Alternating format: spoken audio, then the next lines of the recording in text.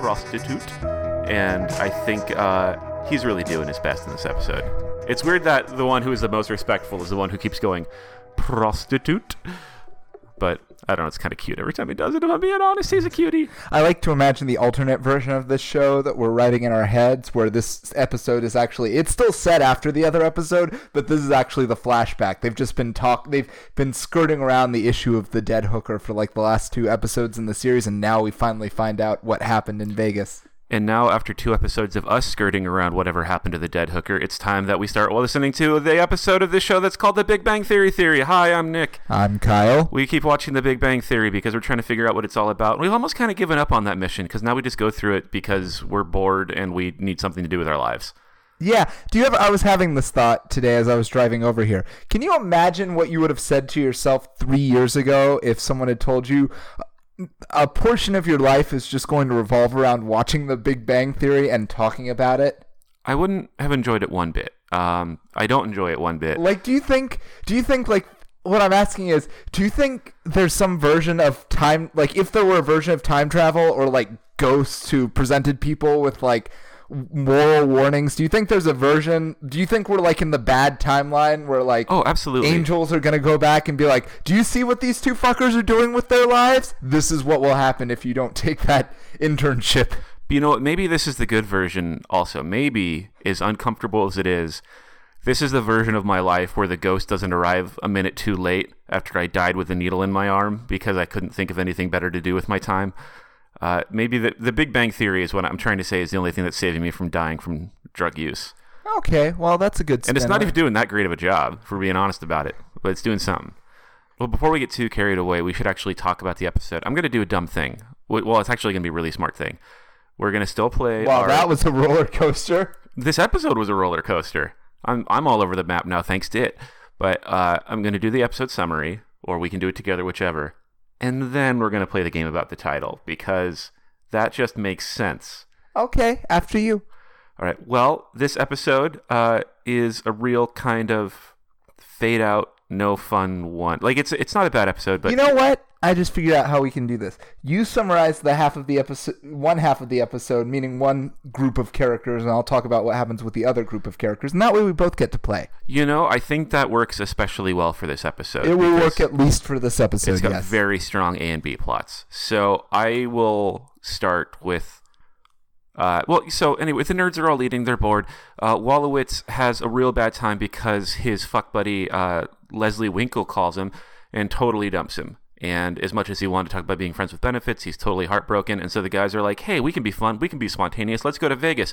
Except for Sheldon, who says, I don't want to go to Vegas. And instead of letting that ruin their lives, they all go to Vegas, and it's great. And then this is where the episode splits, because Sheldon comes home to have a night of freedom. What? We're splitting. Yes. You're going to get your chance. I'm just saying. Oh, you're sticking me with the Vegas half? I'm not sticking you with either half yet. I'm saying this is where we split courses, and I'm going to let you choose. Jesus Christ. So Sheldon gets locked out of his apartment and has to hang out with Penny. Meanwhile, the other 3 guys go to Vegas. Now, either of us can describe either of those. I'm just going to let you talk and see what happens. Okay. So while they're in Vegas, Sheldon stays home with Penny and discovers very quickly that his dream plan of sitting alone in his apartment eating the food that he can't eat because of his roommate's dietary habits, which I get it. I get all of that. How happy he is, how much he's singing to himself just to have an apartment to himself. I get it. But unfortunately it doesn't work because he has locked himself out of his apartment. So he ends up spending the night hanging out with Penny, eating with her, because they're hoping that the landlord will come unlock the door, but he never comes, so he ends up having to sleep over there. And they have a whole interesting little mini bottle episode between the 2 of them about life and love and Penny's sexual mores, and then he falls asleep as she sings the Soft Kitty song. Yeah, well, and so the sexual mores thing, he's really trying to explore what the hell it means to have friends with benefits. That's his specific thing. And then, meanwhile, the other 3 nerds are in Vegas. They're all getting ready to go out, except Wolowitz just can't handle it because he's too sad. He's too broken up about Leslie Winkle, so he's just going to hang out and stalk her on Facebook. He does bring a case with him that has about 16 different types of colognes and pheromones in a gigantic stream of Magnum condoms, which I cannot tell if he uses as a confidence booster or if he's just an unfortunate guy who's not getting laid and has a giant wang. But regardless, the other 2 go out without him because he's too sad. when they're hanging out at the bar, they run into as Raj corrects over and over again, prostitute, and he thinks that a pleasant woman is just chatting him up. Leonard has to point out, no, she's a sex worker. And so initially they're discouraged, but then they think, actually, this would be something great for Wolowitz. They do ask her to spend the night with Wolowitz. Wolowitz comes down, suspects that he's having drinks with a prostitute, goes to the other two, confirms that he's having drinks with a prostitute, thanks them heartily, and then goes back about his evening. That's really the whole Vegas side of it. And then they go home. Yeah, and the stinger is Sheldon comes out of Penny's apartment early in the morning as Leonard is arriving home. And he's like, what were you doing over there? And he's like, I went over there for dinner and I ended up spending the night. And by the way, now I understand what friends with benefits means. And then he walks inside the apartment. Yeah, I think this episode would have been a little bit better if the two of them did have to stay the night. If Penny were a little saucy and started to get feely on Sheldon and then had to realize that he really is just a sexless golem. But it's never going to happen. It's just what I want. I want somebody to try to get freaky with Sheldon and watch as you have made a pretty strong case for shipping Penny and Sheldon before, and I think this is another episode in sort of that chain. Well, and so we should also talk about the title of the episode.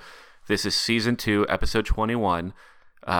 The episode that actually does have a hooker in it is not titled The Dead Hookster Juxtaposition, but instead is called The Vegas Renormalization. Sort of on the nose. Who knows what renormalization means in this context? I assume that's this episode is basically how Howard got his groove back. Yeah. They're renormalizing Wolowitz to enjoy the company of paid sex workers. Yeah. He was getting it for free for too long. Completely outside of the show. Also, the weirdest thing, although it does end up, I guess, making sense, one of the very quick left turns in this episode is Sheldon going, oh, I see you've been broken up with and now you're sad. I think there's a whole place in New Mexico that's entirely dedicated to lifting sad, lonely men, out of the problems of their breakup and substituting new problems like alcoholism and gambling addiction. And it was like, okay, we get it. Vegas. You're suggesting we all go to Vegas. And that was... Well, it's another one of those, let's be as obvious as we can about it without saying it. But then, the trick is, in that case, it would be a shitty joke, but at the same time, you should say something that defies that expectation. You should do that build-up, and then Raj should be like, Santa Fe? And everyone goes, guffaw, guffaw, guffaw. Obviously, that's not what he means.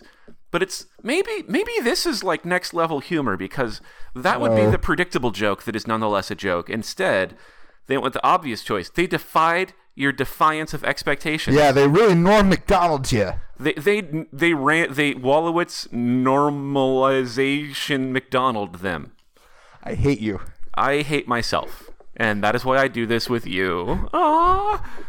So anyway, it was just we just turned to each other and was like, is this really about to be a Vegas episode for no reason? Yeah, it seemed unfathomable. And because it was after the stinger too. It wasn't even usually if they're going to set up something that weird, they do it before the theme song plays, but they were just no, we're 5 minutes in the episode. Oh, by the way, we're sending them off to Vegas. Well, at the same time, it's good, though, because they did follow through with it. And one of the biggest complaints I'd ever have about the show is that they always set up something interesting and then they don't pursue it.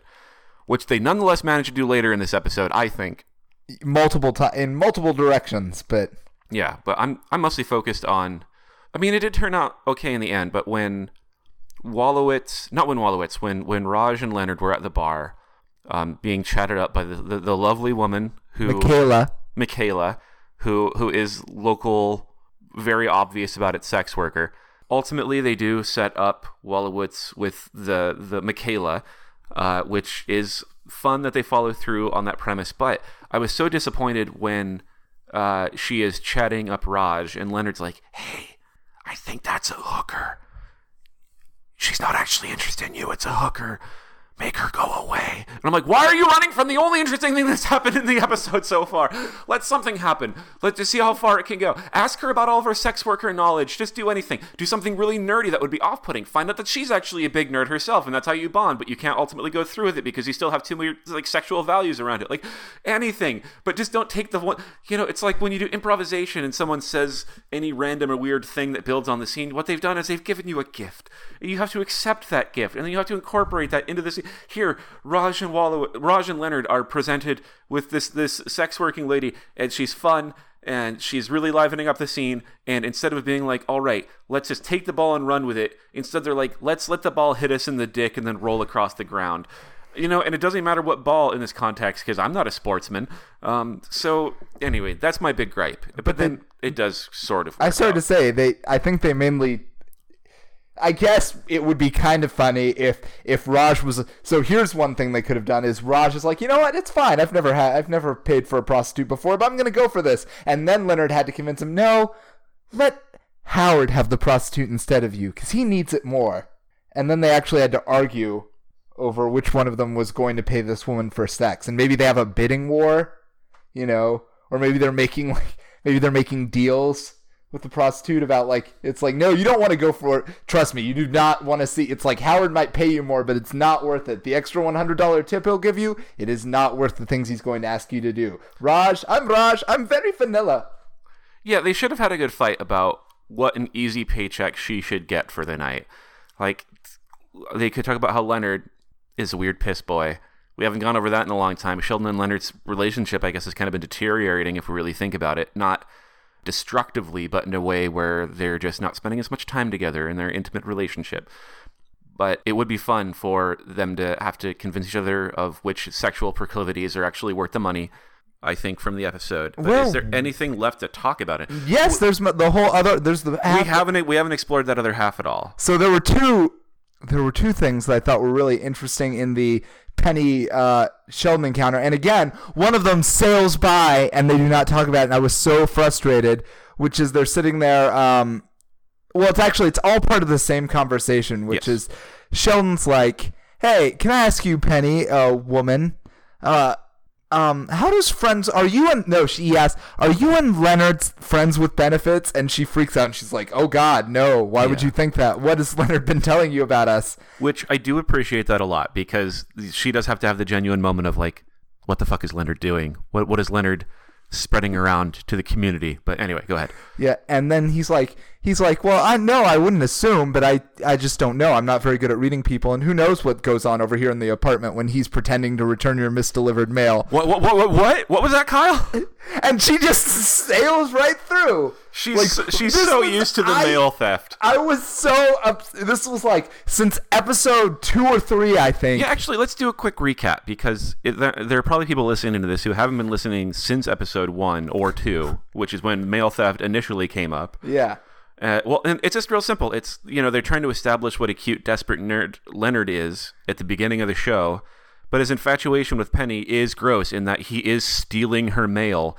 They never say what he's doing with it or why, but it's an excuse to talk with her. Right, so she comes over and been like, hey, do you have any mail? Or he gets to knock on her door and be like, hey, the mailman delivered some of your mail over here. Please don't address the fact to him that that the mail isn't going to your apartment, because then that might create awkwardness for the mailman, not for me, definitely. Yeah, she's just like, I'm an attractive woman that lives next to a lonely guy, so of course this is my life. This is just, these things happen to me.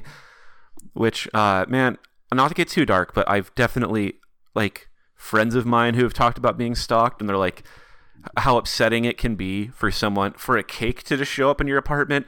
You think that would only be a good scenario, but there can be a bad time when you just find a cake for you in your apartment. And inside the apartment? Inside the apartment. Oh, yeah, that's Leonard no is good. that kind of guy. All right, so that was the thing that got blown over number 1. Yeah, and they never. It's like basically I thought we were never going to come back to that, and so even worse than never addressing it again is to address it and then act like there's some missing scene, the Big Bang Theory, The Lost Files, where. We didn't watch the internet shorts that we need to get all of the backstory that happens in between the scenes. Yeah, where Penny finally, confronts Leonard about the mail issue, which was frustrating. But then the other part of that, probably the more interesting part, and the one that really cuts the human experience, is Sheldon's like, I don't understand, because supposedly Wolowitz and Leslie Cooper were just having no-strings-attached sex, which sounds like an optimal solution to everyone, but he was obviously emotionally distressed about it. Mm-hmm. Tell me, is it really possible for someone to have, emotionless, no-strings-attached sex with another human being and not catch feelings for them? And Penny is like, well, it's not possible for everyone. Yeah. And mature Sheldon's answer. like, is it possible for you? Yeah. And sexy question. She ducks that question so fast. But that's also one of those things where She ducks that question like me when Nick suddenly starts asking me about my thoughts about hiring prostitutes. Hey, this is a real show. This is where we get real. Nothing's off limits. There are no taboos. I just have real questions for real people, and I demand real answers. Now, with all that said, you're right. I agree with everything you said, but like just in the context of the episode, it doesn't make any sense for Penny to be so upset because, like, when would she ever look at Sheldon and be like, "I think he's trying to have sex with me"? Like that's just like a non-starter. Like, no, I don't think it's like, I don't think she was uncomfortable in that sense. I thought it was just, it's some weird, you're right, it's not consistent with her character because her character started out in the show as someone who was like, no, I bang like 4 guys a week whenever I... Well, but it never said that she wasn't having emotional connections either. If any, because she seemed to be like a serial monogamist. Well, there was that one time where she was like, whenever I break up with someone, my immediate response to breaking up with them is to find someone else and have like a 72-hour fuck session. Yes. Yeah. Well, but I'm saying I acknowledge that, but that I don't think that doesn't. I think that doesn't necessarily come without emotional baggage. So basically, you're saying that she just didn't want to confess her emotional vulnerability to Sheldon then. Well, no, not necessarily. I'm saying it just doesn't make sense that she didn't want to discuss it at all. When, I think it's whenever Penny is asked any real talk question, that is when she doesn't answer. And it's either because... Yes! I think that's right. Yeah, and it's either because she as a character is genuinely uncomfortable or because the writers haven't fleshed her out enough to give her any real reaction. I think it's the latter. I think the show constantly dodges interesting moments where it's like, if this were a better... I'm not even sure what I mean by better, but if this were a show that were just willing to go on like a much darker and more... more of like the BoJack Horseman style episodes where she'd just be like, you're right. I keep moving from one person to the next, and I tell myself that this time I'm not going to get hurt, but then I get hurt again, and then I tell myself I've learned my lesson, but do you ever really learn your lesson? Can people really change? I don't know, Sheldon. And to which Sheldon, of course, this still being the Big Bang Theory, would be like, I don't know, I mostly deal with trains. Yeah.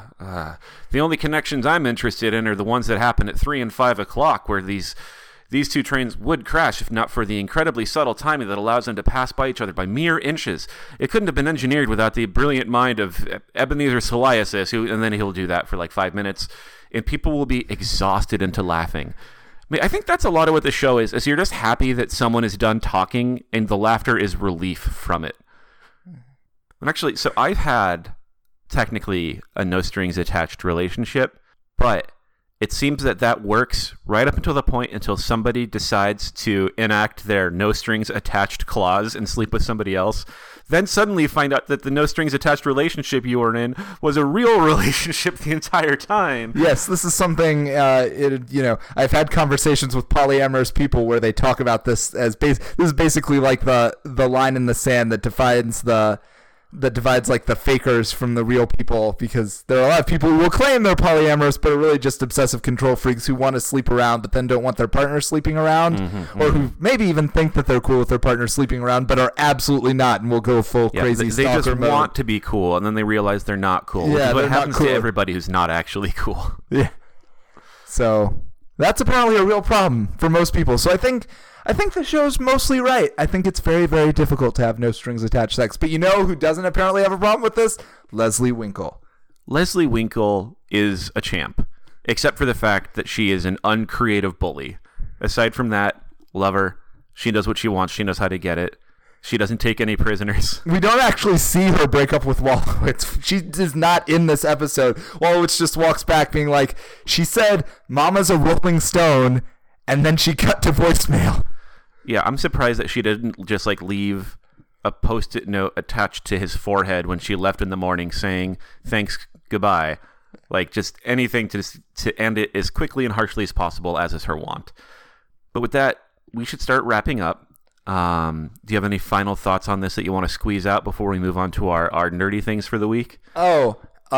I do have I have another show, a spinoff to The Big Bang Theory that I would like to pitch. Okay, I'm excited. Here we go. Bring it on. And the spinoff is Raj and Leonard, Vice PD. Yeah. Okay. No, that was good because when we were watching this, Leonard and Raj do ask Michaela, the prostitute, if she is one, and she says that depends. Are you guys cops?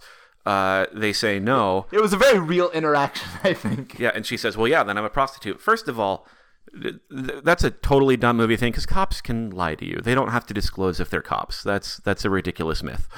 But then on top of that, I think it was you had initially said, well, they obviously don't look like good cops. And that's how I recognized and we decided that's what makes them the best cops. Because like if they were to be put on the force that day, just like immediately deputized and allowed to be their vice squad, like they are the perfect marks for any prostitute to want to try to get. Like they obviously are lonely and awkward. They're not going to have girlfriends. And if she can talk to them and realize for a moment that they are academically secure, that they must have some sort of stable income, then they could totally milk that girlfriend experience out of them, if not for the fact that they were the fuzz the entire time. Yes, it was good. Where did Sheldon play into this? Well, I mean...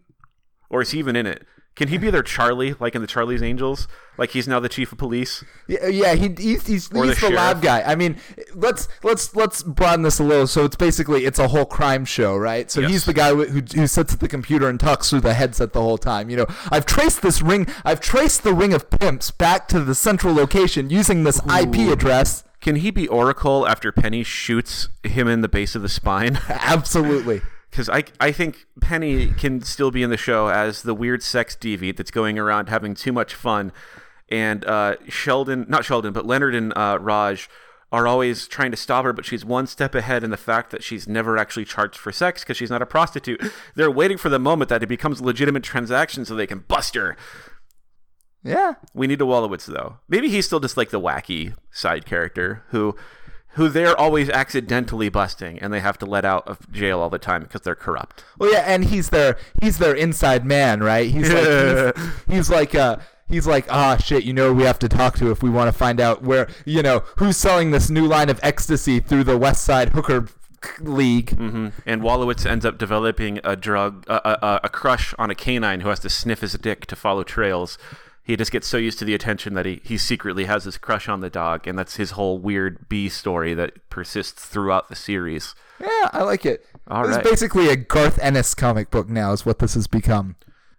I always get Garth Ennis mixed up with Warren Ellis. Their names sound they're very That's different. why I get them mixed up is the names. I know that they're very different comic artists. It's fair. They come from the same side of the world. Anyway. So yeah, that was the last thing, was just... I think in real life, from what I understand, the main thing a hooker will ask you to do if she thinks you're a cop is show me your dick, because that is actually that's a much higher standard. Does that mean that everyone I haven't been willing to show my dick to thinks I'm a cop? Probably. Because that sounds like a good way to get some respect around here. Like, I'm not showing my dick to you if you know what I mean. Now spread them. Okay, now let's wrap up. We're on Facebook. We have iTunes. Go there. Rate us. Tell us that we're loved. We hit a download threshold recently that felt kind of satisfying, and it's nice to know that people are actually listening. So we appreciate you, even if we're awkward and don't know what the fuck we're doing. Continue to support us. I love you. Yeah. Also, one other shout out. This is not my nerd of the week thing. That's something different. But I did want to shout it out. Friend of the show, Chris Benning, who was on this show one time, has started a new podcast. It's called How Do We Human, in which he and his friend, I think his name is Evan, they talk about what it's like to be socially awkward living in LA, trying to figure out the rules for various social interactions, making friends, dancing at parties, Weird. This is so very on brand right now. It is. Yeah, that's what I thought listening to it. My main thought that I had was, this is a lot like our show, but the word I kept coming back to was, it's just so much more genteel. I feel like that is a very pleasant and adorable way of putting it. And I don't remember if I already asked this, but so what it is, where to find it. Yeah, so it's very new. They have 3 episodes up, but I think they have it on Spotify. They're still working to get it up on iTunes, but I believe it's hosted at Podbean is the name of their hosting service. So hopefully if you Google like Chris and Evan, How Do We Human Podbean, you'll be able to find the episodes that way if no other way. All right. Sounds good. A show for people that like this show or are on this show. Perfect. Yes. All right. Now we need to get to our friendly nerd recommendation for the week or the fortnight. Do you have one that you want to start with, or should I go first? I can go first this time. I got one that was pretty straightforward and pleasant. I have finally played these games. They originally came out for the DS, but I know what you're about to do. I got the new remastered versions for the Switch, and that is the Phoenix Wright Ace Attorney trilogy. And boy, are those great. How does it feel to cross-examine, to feel the power that I feel when I'm in the courtroom? It's great. The legal system in that universe is batshit, but it's still so fun. That's part of the whole appeal of it. I did a law school presentation on Phoenix Wright to explain some of the rules of evidence and how they applied differently in that courtroom. Yeah, I did fine. Yeah, so I should, just in case, presumably when we recommend things, it's for people who don't already know what they are. Yeah. So Phoenix Wright Ace Attorney is a series of games. They're like a cross between visual novels and point-and-click adventures where you play the young, dashing defense attorney Phoenix Wright as he investigates various murders on behalf of accused murderers who are, of course, 100% innocent every single time and have been falsely accused. Just like in the real world. Right. And then he goes into a court of law and uses the most strange, intuitive, logical leaps and cross-examinations with witnesses on the stand in order to prove that his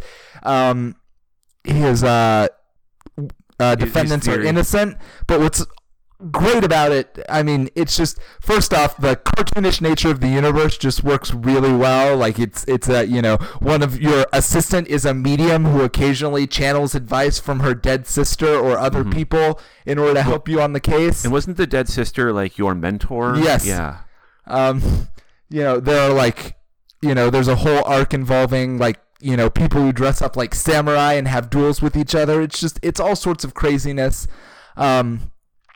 But it's incredibly well written, and the logic that you like, it manages to eschew one of the things that I hate about point and click adventures, which is where they expect you to make logical leaps that I do never find very easy to make, and I get frustrated. So so I actually find it usually pretty easily to tell what piece of evidence, having gathered it, or where I never get stuck, which is something I always appreciate when I'm playing games like this. Have you played the Professor Layton games?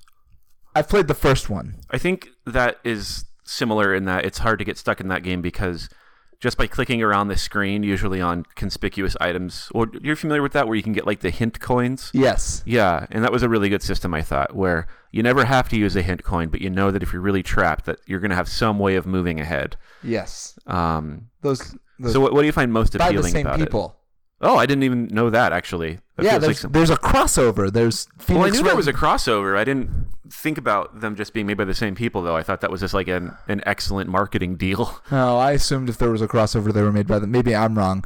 But anyway, so yeah, it's actually the thing I can compare it most closely to that is so much better than, ironically, is L.A. Noire, because L.A. Noire is also a game that revolves around gathering evidence and interrogating people in order to figure out who's responsible for crimes. But while that game is soulless and robotic and uses logic that is often incomprehensible to solve your crimes, this one, while being so much more cartoonish, just has so much more life and frankly straightforwardness to it. So yeah, and you get streamers in the courtroom, and probably cost a fraction of the money, which is the funniest thing of all to me. Yeah, probably 1% of what it costs to make the L.A. Noire. Yeah.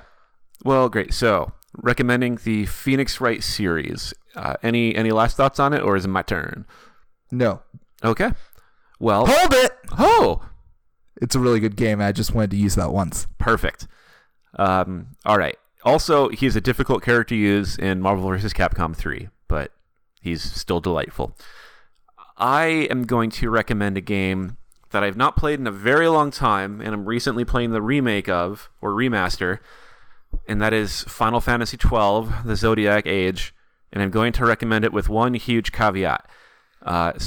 This game is originally released on the PS2 in 2006. I remember that because I bought it on Halloween when I was working at Best Buy and I was dressed as Abraham Lincoln.